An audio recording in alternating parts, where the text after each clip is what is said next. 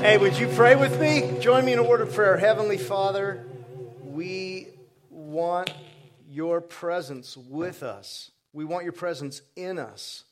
We ask that your Holy Spirit today would fill us with more of him, more of our counselor, more of our teacher, more of our guide, more of our anointing to lead us in following Jesus willingly, following the Spirit.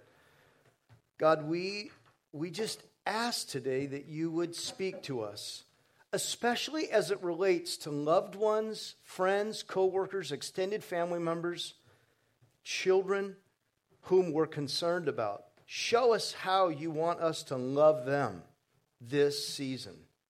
Give us hope today in Jesus' name. Everybody said, is that, come on, can I get a louder amen? No, a little louder. Amen. Praise the Lord. Great to see you. You can be seated. If you're visiting, my name's Scott. I'm one of the pastors on staff, and I am thrilled to get to continue our series, When Christians Get It Right. Don't we all want to get it right? Don't you want to get it right? When you go to Rayleigh's and you have a shopping list and you think, am I forgetting something? You don't want to get it. You want to get it right. When you're in the morning, when you're getting up and you're headed towards the Bay Area or you're heading downtown, how many of you have ever been caught not checking MapQuest on a Saturday morning and totally forgetting that I-80 West totally bottles up, you lose 15 minutes? Anyone else done that besides me? It's like, why didn't I check MapQuest? Or if you're even going south on the 5 and there's some collision there, you end up losing lots of time. Everyone, as it relates to MapQuest, you want to get it because it's a pain if you don't. Some people don't get it right all the time. This is a meme library of folks that got it wrong. So here's a Halloween costume of Iron Man. He got it wrong. Okay? Here's a, no doubt, a family that was taking carpooling to the next level. They got it wrong. No one wants to get it wrong, and there's so many opportunities to get it wrong, isn't there? And then this is my favorite one. Let's go fishing. How do you launch a boat? How do you do that? They got it wrong. They got it wrong. Oh, don't you just feel for it? Male or female driver? What do you say? Male. Male. Yeah, we know. We're not going there anymore, do we? We don't do that anymore. It takes about 30 years, and you figure that one out. You're doing it wrong. You want to get stuff. You know one area in our lives that I think makes the biggest difference that we want to get right? It's relationships. Even the California State Mental Health Department realizes that getting your relationships right is critical. California State. I love our state. The beginning of our state's constitution says, to God be the glory. Don't forget that. Here it is. The California Department of Mental Health discovered that if you're disconnected from other people, there's no one in your life that you feel really understands you, you are 2 to 3 times more likely to die an early death. Thank you for coming. Have a great weekend. Check this out. 4 times more likely to suffer from emotional burnout, 5 times more likely to suffer clinical depression, and 10 times more likely to be hospitalized for an emotional or mental disorder. That freaks you out, doesn't it? The point is, even the state of California mental health has derived at this idea that we need to be connected to each other personally to be important. And I can tell you as a pastor, it's huge for me personally to be surrounded by people who love me and people whom I get to love. It's just huge. It's the key to my vitality besides prayer and the word. But relationships, being connected. In this letter we're looking at a letter written by the most prolific writer in the first century, not the most prolific writer, that wouldn't be accurate, but the most prolific worker in the first century of Jesus Christ, the Apostle Paul. He is exhibiting a church that was a model church. They were incredible examples. And he started this church on the Aegean Sea, the Greek islands, right there on a harbor called Thessalonica. It's still extant today. It is a population today of 200,000. And when he first got there, he started the church like he normally does at a Jewish synagogue. But the Jews there who received the Christian message that Jesus was the chosen one, the Messiah they'd been waiting on for years, they persecuted him and his team, Silas and Timothy. And so Paul had to leave in just 3 months. Can you imagine? You start a new franchise, you get 3 months, you're out. He had to leave. And what we learn from Paul that's exceptional is that hardworking humility produces what we all want, what we all need, whether you realize it or not, enduring relationships. Hardworking humility produces enduring, healthy relationships. And I got to tell you, I just got back from a getaway to Arkansas, and I got to be with my family with whom I'm enjoying healthy, enduring relationships around pecan pie. It's the best. Here's what Paul said about this church. Read, when I get to the red, you join me, would you? When I get to the red, you join me, would you? You became... I'm not the red yet. He's saying, you're the example. Bob Russell, former pastor of Southeast Louisville Christian Church, says, example's everything. Example.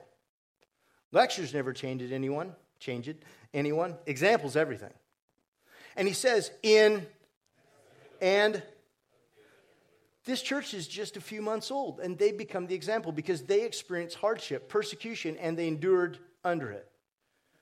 What would happen if we experienced the same, if we that Paul developed in Thessalonica? What would happen if we started walking into enduring relational health personally? How would that change our lives? What would it look like for us to take steps that direction and really enjoy our relationships deeply, deeply? There's a way to do this, and you can have incredible victory with the people that you're close to, the people you work with. Paul is going to set an incredible example here for us that can really make a difference. Let me show you.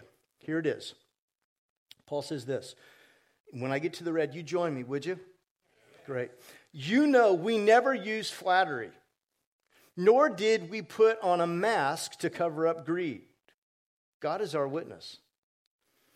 We were not looking for praise from people, not from you or anyone else, even though as apostles of Christ, let me just pause there. That means he was given authority to speak and write on behalf of Jesus. Only 12 other guys were given that kind of authority. We could have asserted our authority. He had the title. He had the position. He had the leverage. He had the scope. Instead, young children. What? I mean, can you imagine? You're being interviewed for a job and he asks you, what's the key to supervisory management? What's the key to leadership? Oh, to have the innocence and the awe of a child. You going to get a job? What? There's more. In fact, as I read the scripture, look for all the familial references to how Paul sought to influence others among you. Just as a nursing mother cares for her children, so we cared for you. You're in an interview. Can you see it? How do you want to influence people? Is Paul going to say, like a nursing mother? Yeah. Where's that going to win you? What? Because we loved you so much. We were delighted to share with you not only the gospel of God, but our lives as well. Surely you remember, brothers and sisters, our toil. A PhD. What an incredible person here that is a PhD in theology, that's a contractor, and has this soft spot for people that just moves them to sacrifice everything for others. We work night and day in order not to be a burden to anyone while we preach the gospel of God to you. You are our witnesses, and so is God, of how holy, righteous, and blameless we were among you who believe. By the way, no perfect people are allowed. We can't be perfect, but we're called to live at a high standard so that we don't trip anybody else up in their faith, and so that we bring glory to God. And that all is accomplished by his grace alone, the power of his Spirit working in our lives. It's not on our own. For you know that we dealt with each of you as a father deals with his own children. How does a father deal with his own children? Encouraging comforting and urging you to live lives worthy of God who calls you into his kingdom and glory. And we also thank God continually because when you received the word of God, which you heard from us, you accepted it not as human word, but as it actually is. I think it's important to kind of footnote here. Whenever Paul's writing or Paul's teaching or you're reading something that Paul wrote, they're the words of Jesus. He received his entire revelation from Jesus face to face, one-on-one. It's important because sometimes people say, I don't agree with Paul. No, you don't agree with Jesus. It's Jesus speaking through Paul. That's what makes him an apostle. So why should we master this chapter we're going to be in? 1 Thessalonians chapter 2. I think this is the critical piece. Your quality of life is directly tied to your relationships. Your quality of life goes up when your relationships go up. Hey, Dan, I'm going to share a personal story I don't want on the audio recording. Last week, I was in, right? Okay, we can go back on. How do you do it? So, just in a sentence, you love people. Duh. You love people. But what does that look like? How do you love people? So I'm going to walk through kind of an anatomy of how Paul loved people, and we're going to try to learn from his example. Here it is, number 1. He won the Thessalonians with meekness, not manipulation. Meekness, not manipulation. Here it is. We were not looking for praise from people. Instead, we were like young children among you. What's a young child like? They're innocent. They're in awe. They're infatuated. They have heroes. Here's how I visualize Paul. Paul's this guy that's so excited about Jesus opening the hearts of these Thessalonians that he's just in awe of them. He just respects what they do so much. I want to pause and say, I respect so much what the team did to design this atmosphere here. Isn't this amazing? I just can't believe it. You'll have to look at the lobby. Don't miss the dove that's looking at the cross and major scene. The dove off the tree. I had to have someone point that out to me. Just the detail. I thought this was like a deep forest in here. When I first walked in, I was like, how many trees are on the platform? Where did they come from? Just so grateful, especially thanks to Chuck and Diane Howell. They do so much to serve our church, and they really went overboard this weekend. Thank you for your work, Chuck and Diane. Amazing. So here's the deal. Paul had this childlike, I want to use the word infatuation, hero view of these new believers in Thessalonica because they were being persecuted. They suffered. They suffered financially, they suffered legally, they may have suffered physically, because when you receive the gospel and you turn from idols, which are part of the economy, it makes people mad. And you know, when the gospel goes out, it creates division. The devil hates it, and he creates more division and more hatred, and that's what they experienced. He won them with meekness. He was meek. He was humble. How do you influence someone with meekness? Here's how you do it. It's so tempting to always think, hey, I want you to become like me, or I want you to change the way I'm comfortable you changing like. And so whenever you're around people, they think that it's all about you. And you're trying to influence them for Jesus without any buy-in. You think you have buy-in, but you don't. Here's what buy-in is. Buy-in means that somebody else believes that their well-being is your number one priority. Buy-in is when somebody else actually believes that you are more concerned about their well-being than your own. That it's really all about them. That's buy-in. And when you have buy-in, when someone knows that you really care about them, it's amazing what the Holy Spirit can do with that. How do you do that? You ask a question like, instead of telling everyone else what you think all the time, anybody good at that? You say, what do you think? And you just listen. Hey, what do you think about this? It's an amazing skill. I just started for the first time this morning. People really will share their opinion. I'm just kidding. It's a great tool. What do you think? What do you think about this? And you don't have to say anything. They'll share. You're getting buy-in when you do that. So here's the question. Are you trying to lead someone without buy-in? Do they know you, as far as you're concerned, their well-being is number one priority? Their development, their peace, their joy, their hope. You want to have that with people unconditionally. This is a mark of an adventurer. This is loving unconditionally. Adventurers love unconditionally. That's what it means to have buy-in. Paul was meek. He was not a manipulator. There's this story about this high school kid that got a job at a zoo. They only had one job. Their gorilla had gotten a virus, and so he was offered a job acting as a gorilla. He said, just put this suit on. Lots of people are coming this weekend. Sit up in this tree and act like a gorilla. So he's like, all right, good wage. So he gets up on the tree, and he starts like scratching himself and moving around a little bit. And folks are like, he's good. They start clapping. They think, this is a cool gorilla. And he's like, I love this attention. So there's a swing he grabs, and he starts swinging around, and he swings too far, and he misses the fence and lands in the lion's den. And he is freaking out, this high school kid.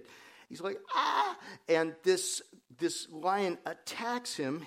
As he runs up to the fence to tell people, I'm not a gorilla, I'm a man. This lion pounces on him and says, shut up, or we're both going to lose our jobs. This guy had a sense of meekness. He didn't think too highly of himself. Okay? He didn't think too highly of himself. Second thing Paul did that helped love people. How do you love people? That's the question we're answering.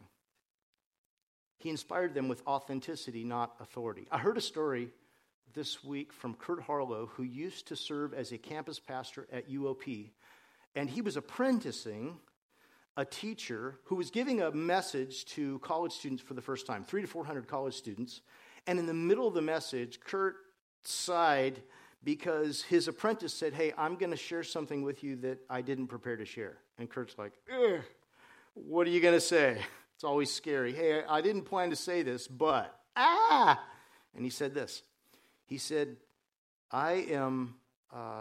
this week, I confessed to my professor that I'd been cheating on a test. And I just wanted to be honest about that. And the professor said, okay, you know the rules. You fail the class. All right. And he said before 300 to 400 college students, hey, I got to tell you, I feel really good today about the fact that though I failed a college class, I passed the most important test before you and before God of true authenticity. Paul was authentic. He shared a lot of his weaknesses. Like he would share stuff like, hey, when I'm weak, I'm strong. What kind of leader does that? He would share language like, I pray that Christ through me will accomplish his purpose. He was very willing to humble himself like Christ did all the time. What kind of person does that? It's an authentic person. He says, we were delighted to share not only the gospel of God. Let's do that again. We were delighted to share not only the gospel of God, but our lives. Our lives. We share. Dwight Eisenhower said, you do not lead by hitting people in the head. That's an assault. It's not leadership. No, you lead people with authenticity. Here are a couple quotes. Authenticity is not talking a lot, nor is it about being very emotional. Sometimes we think, let's be authentic, so let's talk a lot, let's just be all sentimental. Authenticity is taking the risk of vulnerability. I met with someone this week that's not a part of Adventure, a guy regionally that I've known for quite a while. I said, how's it going? He said, you know what, I'm really struggling with insecurities. I'm like, that's authentic.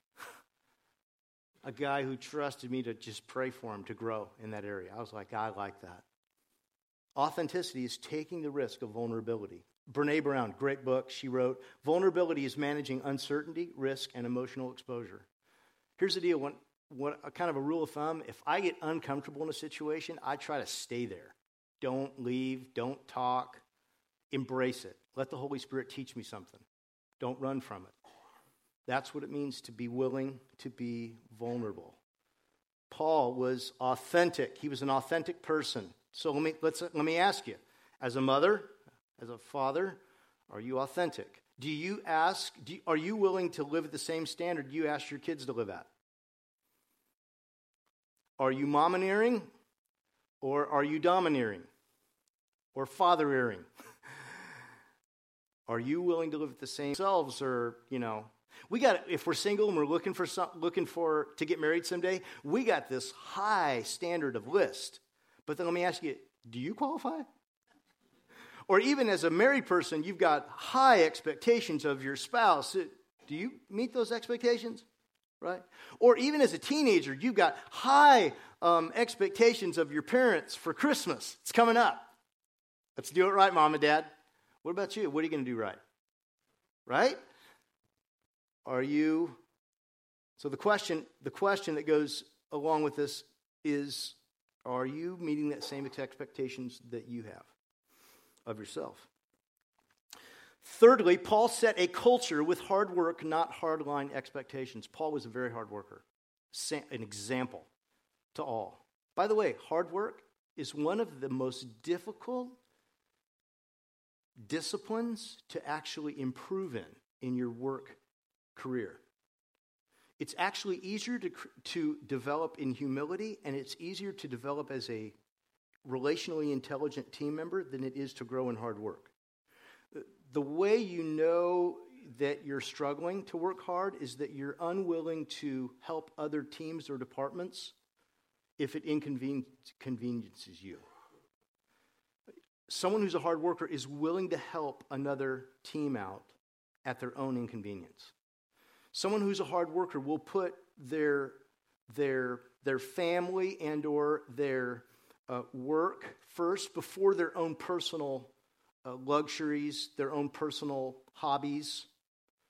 If you're doing an interview and you ask someone what they do on their free time and they say, I train for a marathon every month, they'll be a hard worker on the weekends, but not in your department.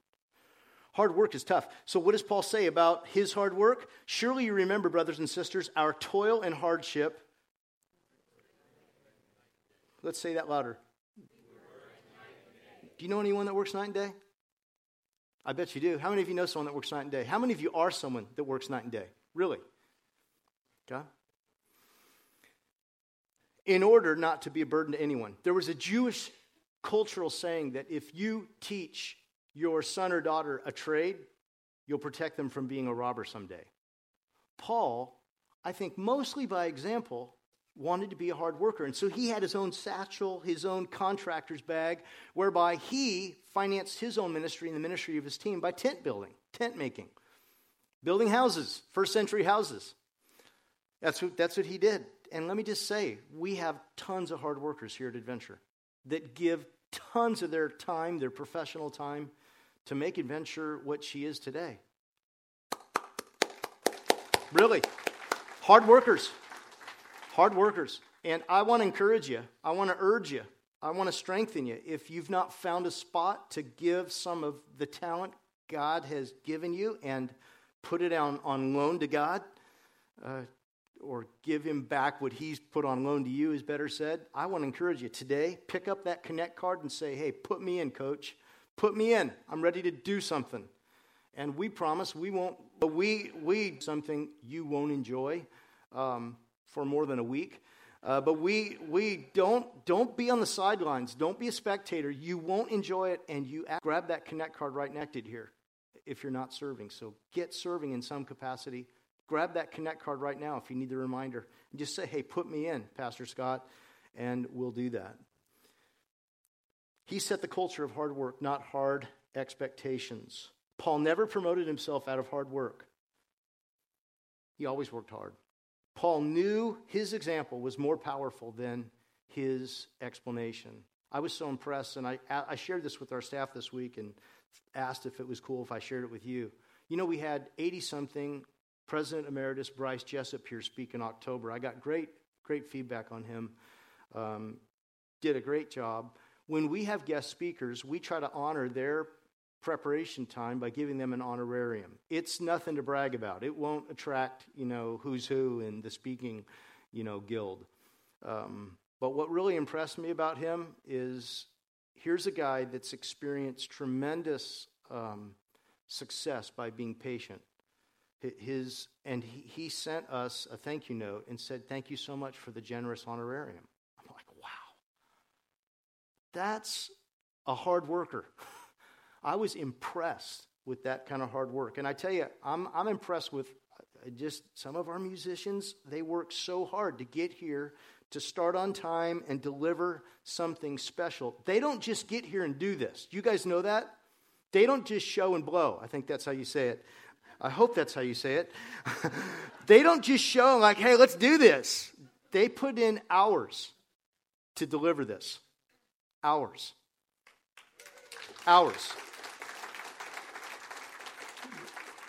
And it's hard work. They set a great example for us to learn from. So here's, as it relates to the people you're trying to influence, I've got a question for you. Are you giving more than what you expect in return? This is a classic mother.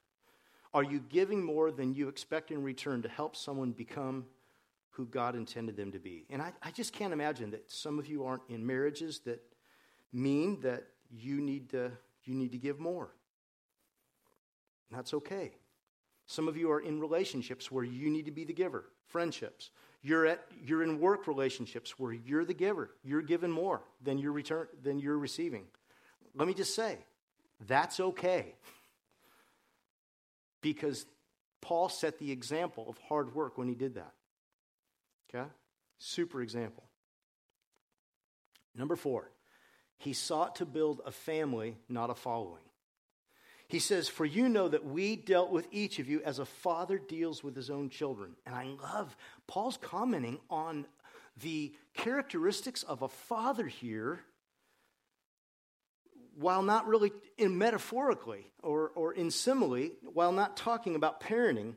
But he says in the passage, he says that a father urges gentle urging and strengthening of your children. That's so important for us to seize opportunities to do that. In fact, last night, I don't mind if this is recorded, Jack comes home like at 2 a.m. from In-N-Out Burger, and I wanted to tell him I was so impressed by how helpful he was on Saturday when we were, doing a few things, refurbishing our yard, hanging Christmas lights, reorganizing the garage, cutting trees, all that in a matter of hours. But I wanted him to know I was impressed. And so I went into the kitchen, and he was enjoying some Captain Crunch cereal, and I put my arm around him and said, "Hey, I just want you to know," and he's a toucher. He likes touch.